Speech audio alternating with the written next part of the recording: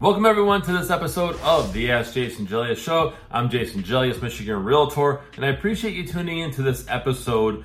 This is a great question I had, and it's what are the most common home repair costs? So what are they, and how much can we expect the cost to be to repair or replace in many cases, okay? So let's go ahead and dive into this. So the first one is foundation. Foundation, in my opinion, is probably the most expensive. If you have to do anything with the foundation other than fix a small leak, you can actually spend anywhere from $2,000 up to about $25,000. For example, if you have to have the wall pushed, if let's say your foundation wall is in and they gotta push it back, that's a huge job. So whenever you have to do anything with foundation, that could be probably one of your biggest costs, okay? The next one is electrical issues. You can have electrical issues and the average cost to repair could be $100 to $400 for minor work, but major work, such as replacing an electrical panel, could be about $2,500. So you wanna make sure that you are staying up on this stuff and everything is running great, okay? Next one is roof repair. So roofs are not cheap. When there's a problem with your roof, you oftentimes have to actually fix it and fix it fast. So to avoid water damage coming in and causing mold in your attic or wherever in your house, the average cost of a roof repair is about $1,000. However, a whole new roof ranges anywhere from, I believe, $8,000 upwards to like $20,000, depending on what type of roof you have. So have your roof inspected often, okay? Another one is your water heater. So repair or replace a water heater. These, quite honestly, aren't that much. On average, you can get them fixed anywhere from $300 to $600. However, when you can replace one, about $1,000 or $2,000, depending on what type you get. And this is the regular water heater, not the fancy tankless heaters and stuff like that. Those are more money, but about $1,000 to $2,000 to replace a water heater. That's the average cost, okay? So water damage is the next one, and water damage is actually fairly common.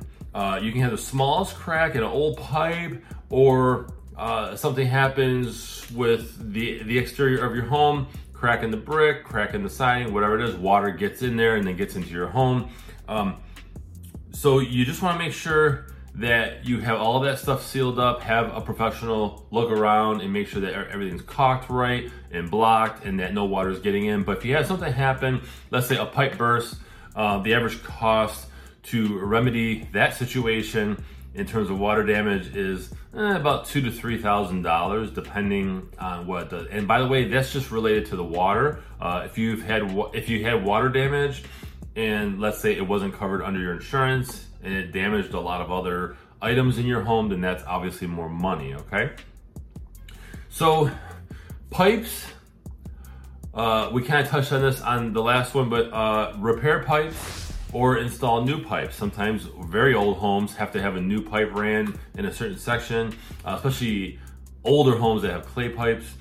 But many times it's not caught until it's too late. So you wanna have that looked at by a plumber to make sure everything is good. If you're purchasing a home, your home inspector should be looking at these things and documenting what they recommend, provided they can see the pipes, by the way.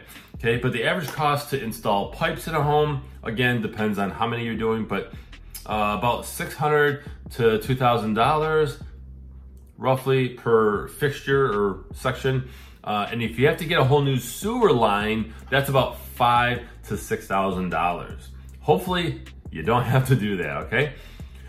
So the next one is about septic system repair, okay? So if you're not familiar with what a septic is if you're not on sewer sanitary, right? Meaning your waste, right, that goes away from your house doesn't go to the city, it goes into a tank. You have a septic tank that's buried in your yard somewhere, and you can't build anything on top of that land or whatnot because it's not strong enough, but your waste goes in there and then it biodegrades, okay? It's kind of a gross one here, but replacing a septic system, you can expect that to be about $1,700 to about $6,000 for new installation, and that is just the septic system. Okay, there's other things that go into it. I've personally seen septic systems run higher than that. I had one. It was a big 4,000 square foot home, and they had to change out the whole septic. They had to excavate, pull the old one out, put the new one in, and so therefore that was about $25,000. But this is actually just repairing and maybe even replacing a small septic system. Okay. Next one is heating or cooling repair or installation. Okay. So whether you're running on gas, oil, electric, it doesn't matter. A new unit for heating or cooling is very costly, but it's worthwhile because it will last a long time, okay? Years. So actually sometimes decades, okay? Depending on what you get and how much you spend. But AC repair, and I've been here as a homeowner, you can range a few $100 to have something fixed.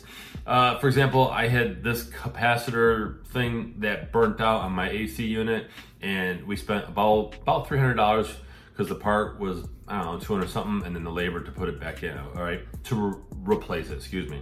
But you can expect about $4,500 to $7,000 for a new furnace. So you want to make sure that you have that tuned up every year, by the way. So let's talk mold removal on this next one, okay? Mold develops inside homes as a result of moisture, okay? Trapped moisture, think attic. If there's a roof leak, like I mentioned earlier, mold can form if the attic's not properly vented. Removing minor mold growth, yeah, that's not that hard, but when it's really bad, you can expect that to be about $2,000 to $4,000.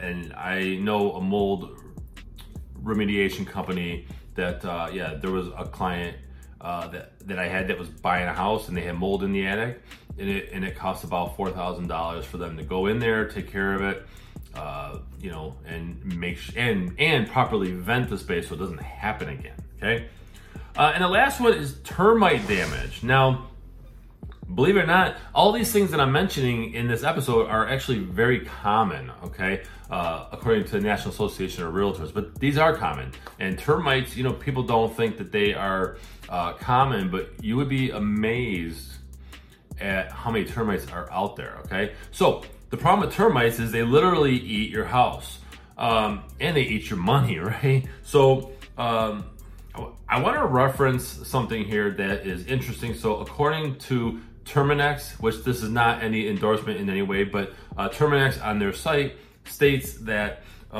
each year termites are responsible for about $5 billion worth of damage in structures across the United States. And your average infestation can easily cause about $3,000 of damage to your home. Very, very interesting. So it's roughly about $500 to $600 for treatment, and then about $3,000 to $4,000 to repair damage, because you have to repair what they destroyed. If they ate through joists, right, in your flooring or your walls, many times termites, they get in through the foundation and then they go up your walls, okay, and then they just spread wherever wood is. They just spread, okay, and they literally eat your home. But about $500 to $600 to treat them. So these are the most common home repair items, issues that come up, and the rough estimates in terms of cost. I want to share with you one more thing here. I actually pulled up a pretty interesting tip, and that's the 1% rule, right? So you set aside at least 1% of your home's value each year for maintenance and home-related emergencies. So for example, if you had a $500,000 home, that would require about $5,000 in savings annually, or about $416 a month. And I know that sounds high. You can tweak that, however you want, but that's the 1% rule. And with a larger home, you want to make sure that you have enough of an emergency fund being saved just in case something like this happens. I hope you found this episode valuable. Please share your thoughts in the comments below. I'd love to see what you think about these items. Have you had to deal with any of these items? Go ahead and share that in the comments. I also invite you to follow me on social media. You can choose your links in the description below, and visit my website. It's allabouttherealestate.com and servingmichiganseniors.com. I appreciate you watching.